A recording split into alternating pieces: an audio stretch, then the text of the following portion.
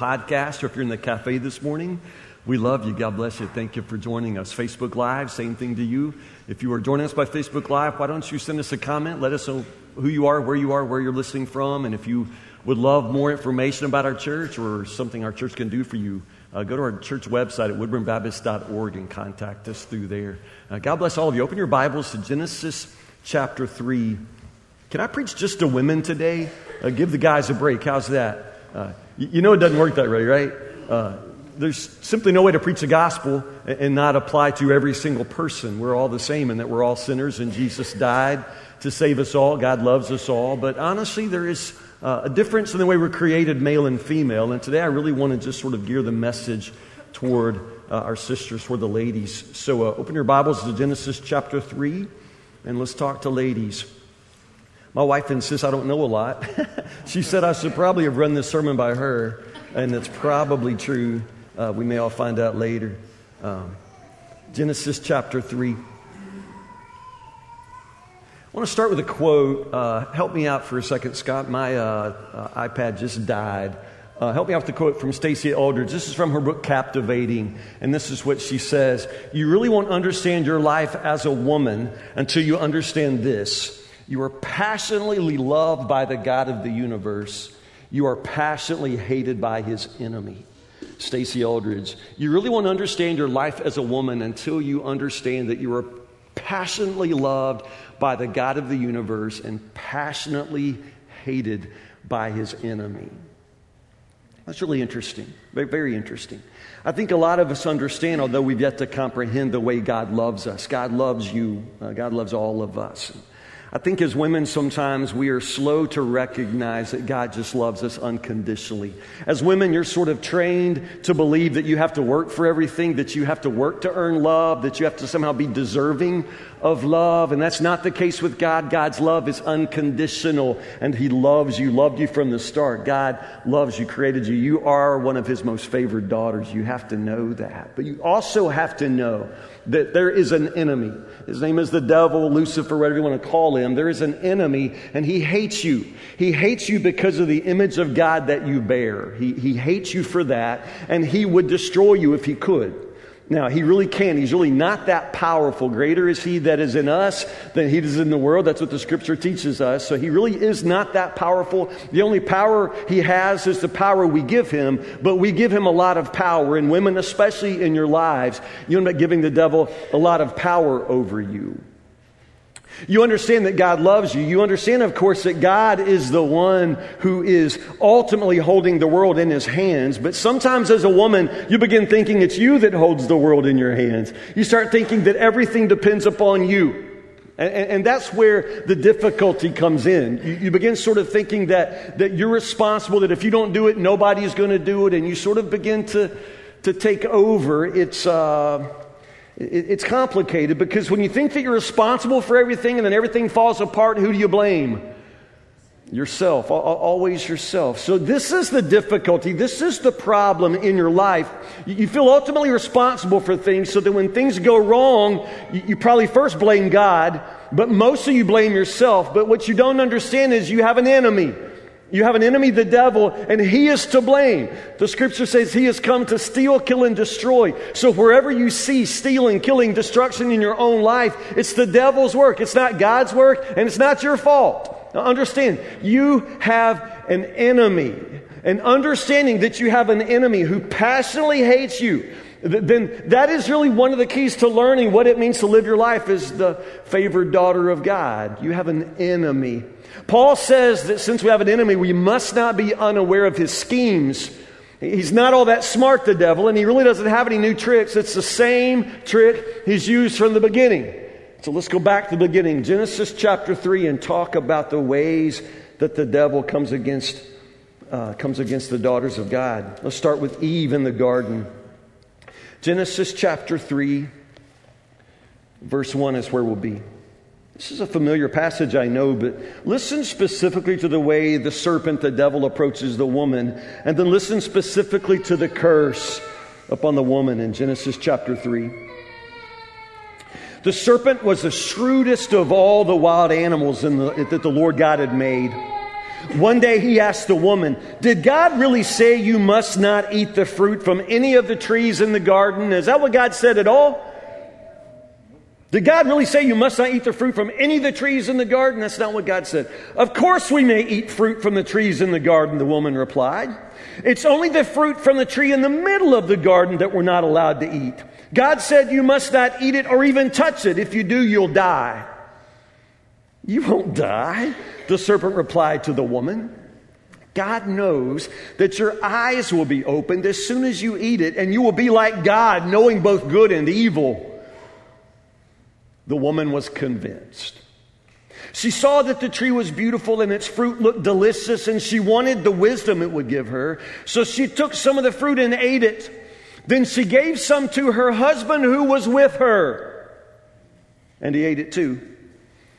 At that moment, their eyes were opened, and they suddenly felt shame at their nakedness. So they sewed fig leaves together to cover themselves. When the cool evening breezes were blowing, the man and his wife heard the Lord God walking about in the garden. So they hid from the Lord God among the trees. Then the Lord God called out to the man, "Where are you?" He replied, "I heard you walking in the garden, so I hid. I was afraid because I was naked." "Who told you that you were naked?" the Lord God asked. "Have you eaten from the tree whose fruit I commanded you not to eat?"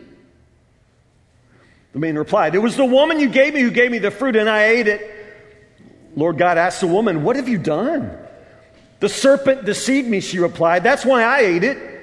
Then the Lord God said to the serpent, "Because you have done this, you are cursed more than all animals, domestic and wild. You will crawl on your belly, groveling in the dust as long as you live. And I will cause hostility between you and the woman."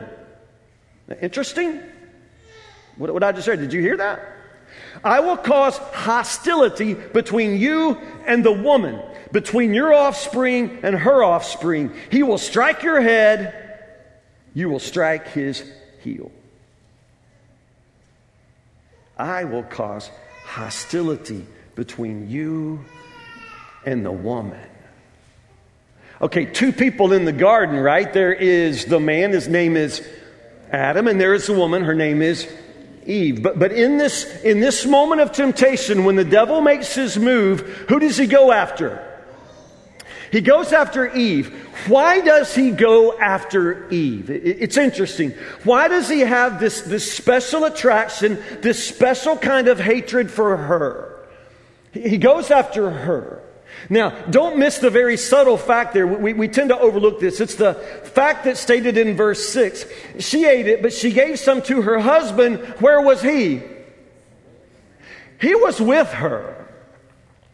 I don't know. Okay, good luck with the rest of this sermon. I have no idea how you've always pictured this story or imagined this story. But often, I guess, in my imagination, when the serpent approached Eve, she was alone. But that's not the way Scripture portrays the story.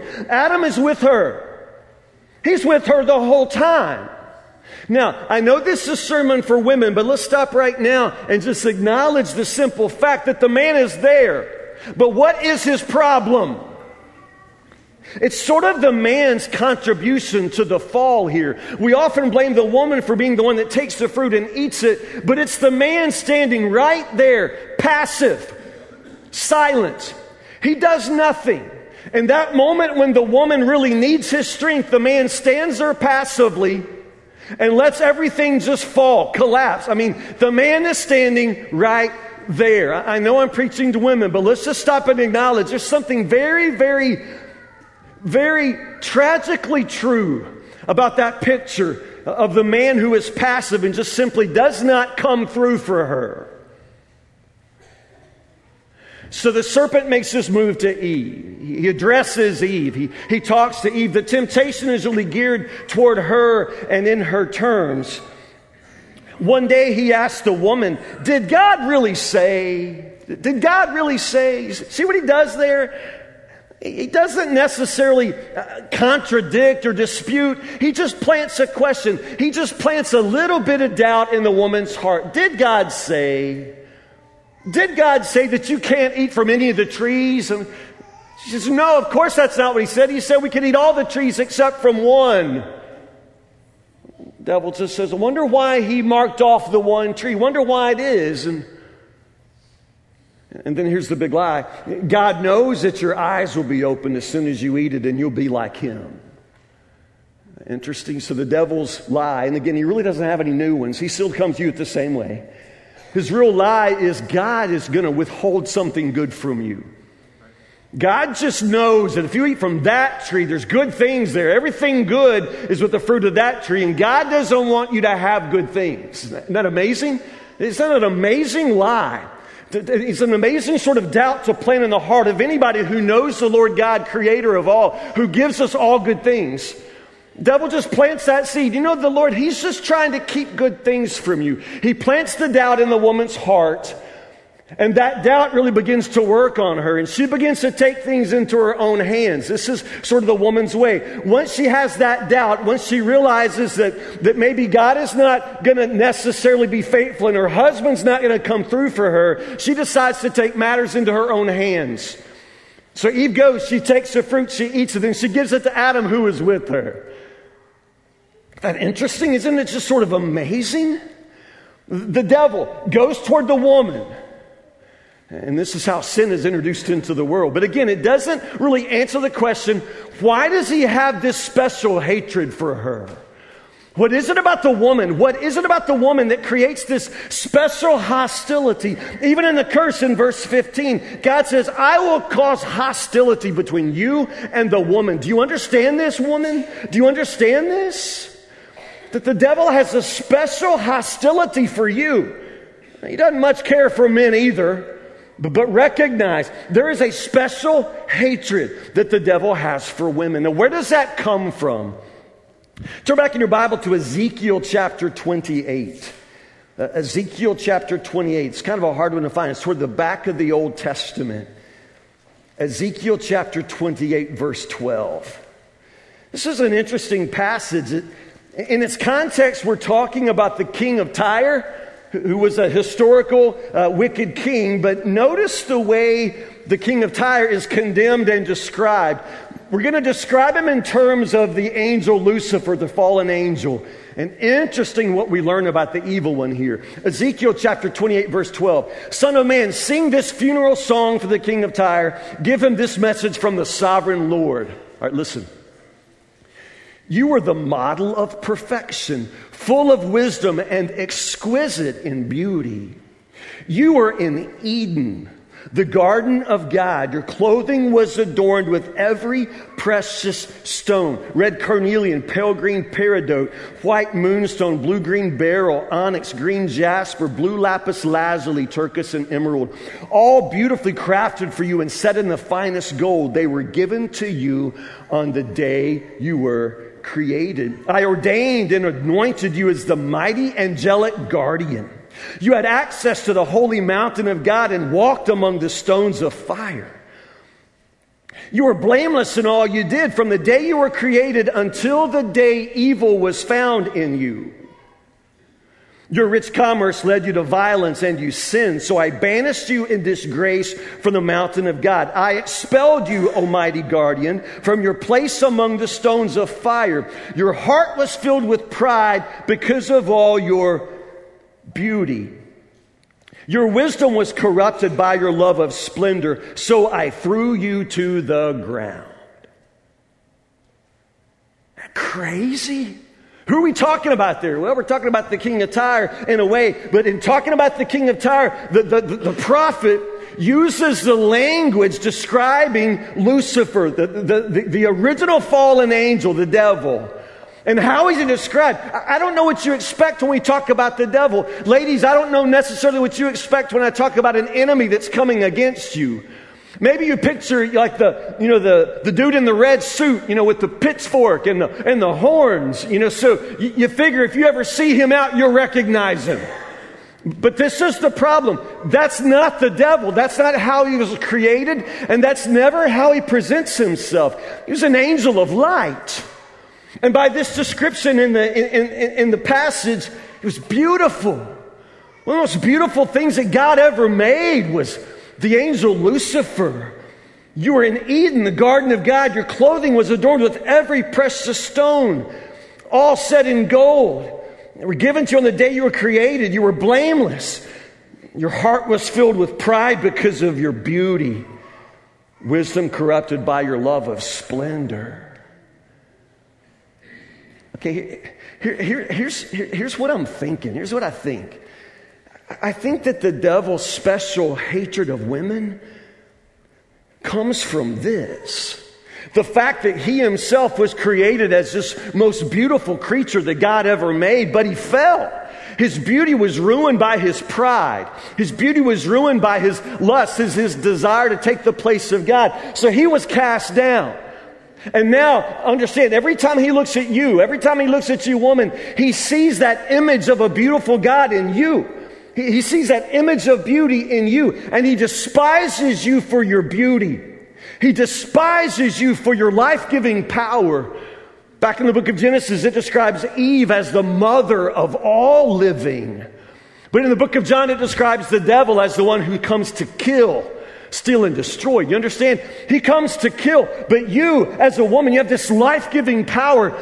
He despises you. He hates you for your beauty. He hates you for your life-giving power. He sees the image of God in you, and it just raises all of the hatred and all of the vitriol within him. He can't stand the sight of you. And so he attacks you. He moves against you, no question. So, as Paul says, we don't want to be unaware of his schemes. If you understand how he attacks you as a woman, then you will understand much more easily how it is that you live with victory in Christ. So let's just understand the devil and his ways. Go back to the Gospel of John, chapter 8. This is Jesus talking, describing the devil. Gospel of John, chapter 8, verse 44 says this. He's talking to the Pharisees. He says, you're the children of your father, the devil. You love to do the evil things he does. Listen, he was a murderer from the beginning. He has always hated the truth because there is no truth in him. When he lies, it is consistent with his character, for he is a liar and say it, father of lies. He's a liar and the father of lies. So recognize the devil has no real power.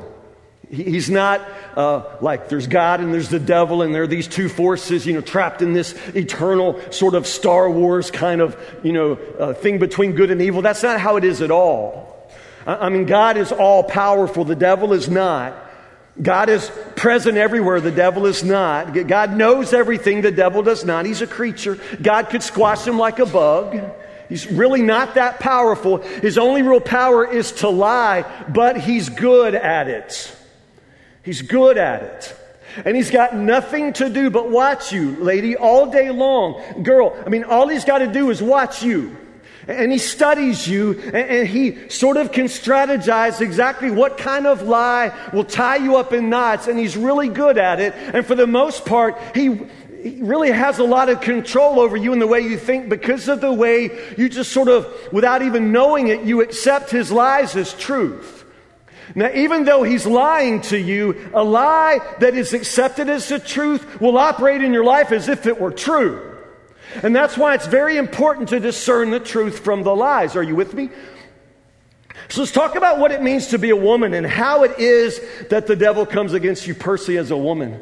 First off, understand that his lies are always sort of tailor-made for the way God has designed you and your heart as a woman.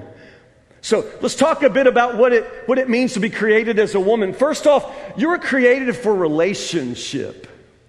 And the guys do relationships too. We just do it differently. A guy's best friend is usually his fishing buddy. And when fishing buddies go fishing, what do? Sit in a boat and talk? No, that would ruin it. That would ruin everything. They may sit in a boat all day long and not say anything other than, hey, hand me another float, whatever, hand me another Mountain Dew. They don't talk, they don't share feelings. They don't just pull the boat over, and start talking about their marriages.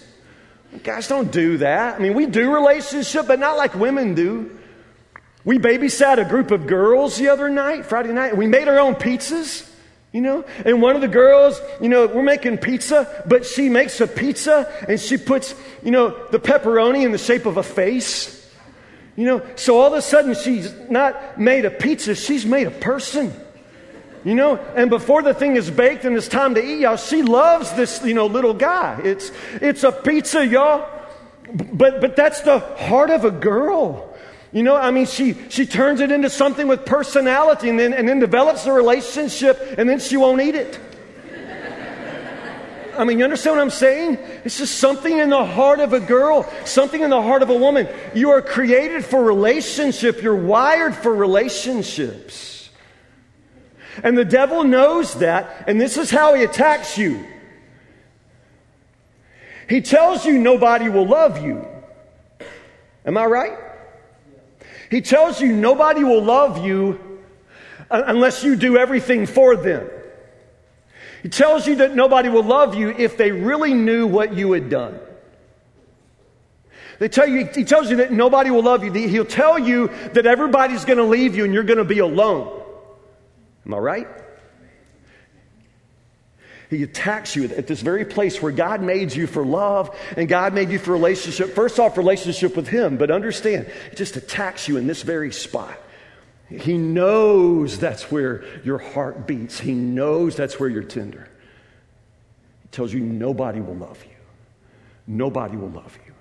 Nobody will love you. Nobody will marry you unless you sleep with them. Nobody's ever going to love you. You're going to be alone. It's a lie, but a lie accepted as the truth operates as if it were true, right? Created for relationship. Number two, you're created for beauty. I'm not saying us guys ain't something to look at, and I'm not saying that at all, but I believe the woman really reflects the image of a beautiful God in a way that just guys don't. And I'm not talking about outward beauty. See, that's the devil's lie. The devil gets you to obsess with outward beauty. You ever follow girls on Instagram or women on Facebook? I mean, it's just sort of it's just crazy and sad. How often the girls are just posting pictures and the pictures always have the same theme. Am I pretty? I mean, you know, they need that. They want that. They just want somebody to say, oh, girl, you're beautiful, you know. And that's what you all do, ladies. That's all Facebook is. Hey, girl, you got it going on today. You know, what flavor mascara is that? I mean, you know, that's what y'all do. But it's just focus on outward beauty. And honestly, some of you could do with some mascara. I'm not saying not to, but I'm saying the devil will cause you to focus on outward beauty. He will cause you to focus on outward beauty. And at the very same time, remember, he's a thief that's come to steal. So he'll cause you to focus on the flavor of mascara, and then meanwhile, out the back door, he's going to rob you of everything that would actually create genuine inner beauty in you. He's going to rob you of all of the qualities that actually help you reflect the beauty of an eternal God. He takes that away.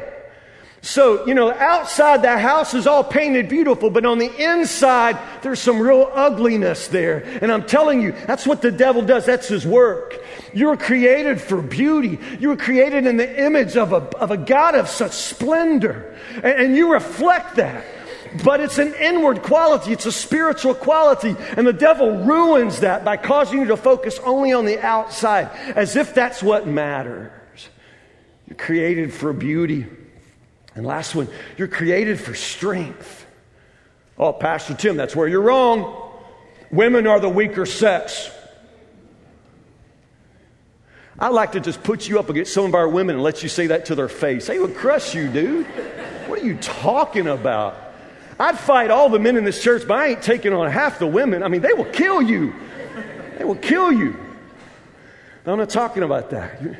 Remember in the Garden of Eden where it says the Lord God made a helper for Adam? The word there is edzer kenegdo. It's a Hebrew word. It means strong help. It's not like, oh, look, it's daddy's little helper. You know, here, hold this while I work on the car. No, it's not daddy's little helper. Here, hold this. That word, edzer kenegdo, strong help, it's only in Scripture, other than in description of the woman. The only other place you find it is in descriptions of God. The Lord God is my strong help. It says in the Psalms. I look up into the hills. Where does my help come from? My strong help comes from the Lord. You understand? Women are created for strength. So forget this weaker sex stuff. God created you for strength, and you have strength. But this is where the devil attacks you. And this is where he really ties up a lot of you in knots, because it's kind of a double whammy. First off, he tells you that you're weak. He tells you that you can't do anything on your own, that you need a man.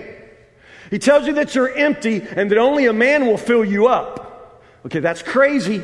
That's absurd, because the only kind of man that an empty woman attracts is an empty man. Understand? So if you're an empty woman, the only kind of man you'll ever get is an empty man, and he will never fill you up. So the devil tells you that you're weak and you can't do anything by yourself. He tells you that you need somebody else, that you always need rescue, that you're a victim somehow, and you can't possibly do anything. You're weak. At the same time, he tells you that everything depends on you. Understand? He tells you that nobody else is going to do it. You've got to do it. It's your job because you're the woman. Nobody else is going to hold this family together. You got to hold this family together. Nobody else is going to raise these kids. You got to raise these kids. Nobody else is going to love these grandkids. You got to love these grandkids. Nobody else is going to keep the nursery. You got to go keep the nursery. Nobody else. You understand? Am I right? So women have this lie told to them. First off, that they're weak and they can't do anything. But then everything depends upon you. Everything depends upon the woman. You see how that sets you up? You're weak, but everything depends on you. So what that means is, no matter what you do, it will never be enough. It's a lie. But a lie, accepted as the truth, will operate in your life as if it were true. You'll never be enough. At the same time, it's all up to you. That's evil. I've told you all the story before of my Aunt Faye. I loved her. God bless her soul. Right before she died, she told me a story, and I've told some of this story. It's amazing to me, but listen to the heart of a woman. When my Aunt Faye was a young girl, she and her brother Bobby were digging peanuts in the garden with a pitchfork. Bobby was young, Faye was younger, digging peanuts, and as they were working, Bobby had the pitchfork, and he accidentally stabbed Faye's foot with the pitchfork. Stabbed it right through. It was an accident. But they took Faye out of the garden and started tending to the wound. Well, my grandfather, Faye and Bobby's daddy, was a really violent man, and Bobby got in a lot of trouble for the pitchfork thing. He beat him. The father beat him and beat his back bloody. So later, he was at the well with my grandmother, and she was taking water out of the bucket and just pouring it down his back to clean the blood off his back. And he said, "Mama, I can't do this anymore. I can't live like this anymore." And she said, "Bobby, I know you can't do this anymore." So my grandma Harris signed the papers so Bobby could go fight in Korea. He joined the military. He went to Korea. He wasn't old enough, but they did the papers so he could go. And my Uncle Bobby died in Korea. He died in Korea. So flash forward probably 70 years. And I'm standing at the cemetery with my Aunt Faye. We were burying one of her brothers. And we're standing at Bobby's grave. And I just made the statement, my Uncle Bobby, I never knew him. He's dead before I ever came along. Aunt Faye said, "Yeah, I know. He died in the war. I've always thought it was my fault."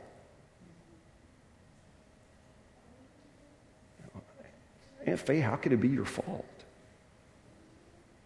That's when she tells me the story. Bless her heart. She lived 70 years thinking that was her fault. What part of that was her fault? It was an accident that her foot got stabbed with a pitchfork. That's what happens. Y'all.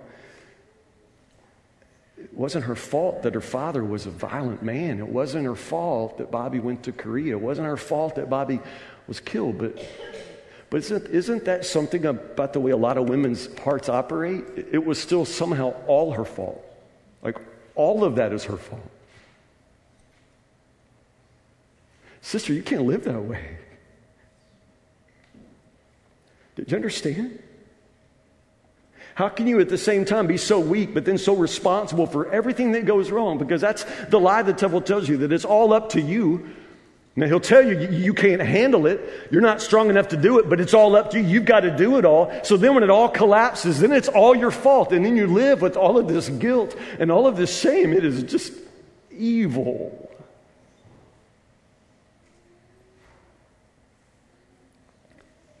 But you're not unaware of his schemes, right?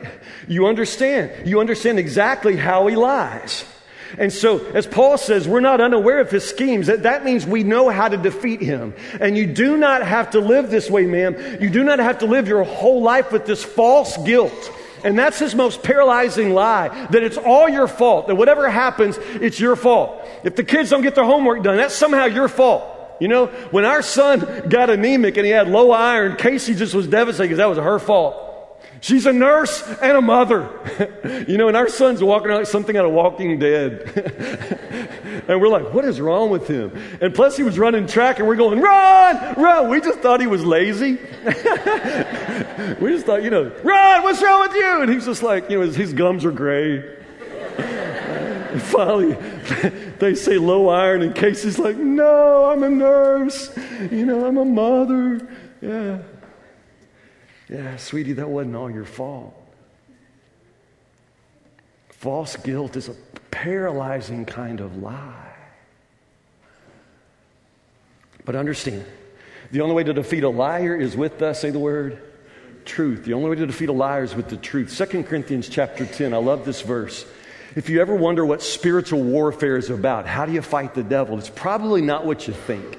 It's probably not what you think at all. Some of us think of spiritual warfare as, like some kind of horror movie, like scenes from The Exorcist, where you're like a Catholic priest, saying the Lord's Prayer and the wind's blowing and, heads are spinning and you think that's spiritual warfare. But no. Spiritual warfare is what Paul describes in 2 Corinthians chapter 10. Here's what he says. We use God's mighty weapons. Okay? Mighty weapons. You have mighty weapons at your disposal. We use God's mighty weapons to knock down the strongholds of human reasoning. What?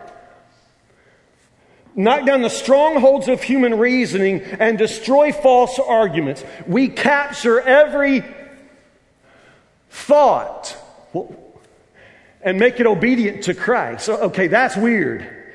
This is spiritual warfare. This is what it looks like. These mighty weapons are weapons of truth.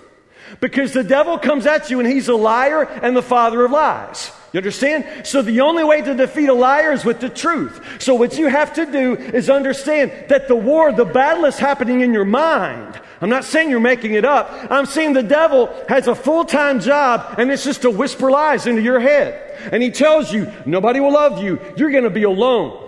You are not pretty enough. You don't work hard enough. You're not a very good mom. You're not a very good wife. You're not a very good church member. Understand? Your dress is a little bit long. Your dress is a little bit short. I mean, this is how he does all the time. He whispers lies into your mind. And you've got to learn to recognize the truth from the lies. And you've got to learn to capture every thought. Now, what does that mean? That means when a thought goes through your mind, you've got to wrestle it down. And you got to take it all the way to the ground. And if the lie is, your brother died because it's your fault, you've got to take that thought, you've got to take it captive.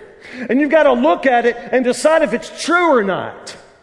And if it's not true, understand, you cast it aside. You take every thought to make it obedient to the truth of Christ. See how this works? The only way to defeat the lies is with the truth. That means you have to know the truth. And you have to walk in the truth. And you have to love the truth. This is Paul talking. We use God's mighty weapons to take every thought captive.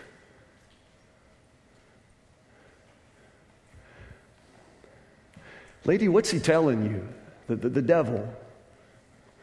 What is the lie that he tells you that's got you so tied up in knots? What is the lie that he tells you that makes you feel like everything is your fault? What is the lie he tells you that makes it so difficult for you to love people, to trust people? What is the lie he tells you that makes it so hard for you just to look in the mirror and like what you see?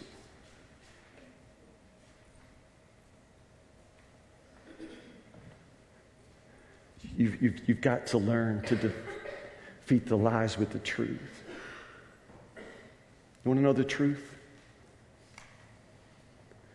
You are passionately loved by the God of the universe. The God who made you, formed you in your own mother's belly. He made you wonderfully. He made you beautifully. You're beautiful in His eyes. He loves you unconditionally. Now, you're not perfect. And you don't have to be perfect. You're flawed. But because of Christ, you're forgiven. Do you hear me? You're forgiven. So you don't have to live with shame and you don't have to live with guilt. You live with grace. You're forgiven. You don't have to do it all because Christ has already done it all for you. It's not up to you. It's up to Him. You need to trust Him. You need to find rest in Him. You need to find truth in Him. Because when you know the truth that comes from Jesus, that truth will set you free. You're passionately loved by the God of the universe, but you are passionately hated by His enemy. But we are not unaware of his schemes. You find your truth, you find your beauty, you find your identity in Christ, and you will have victory. Pray with me.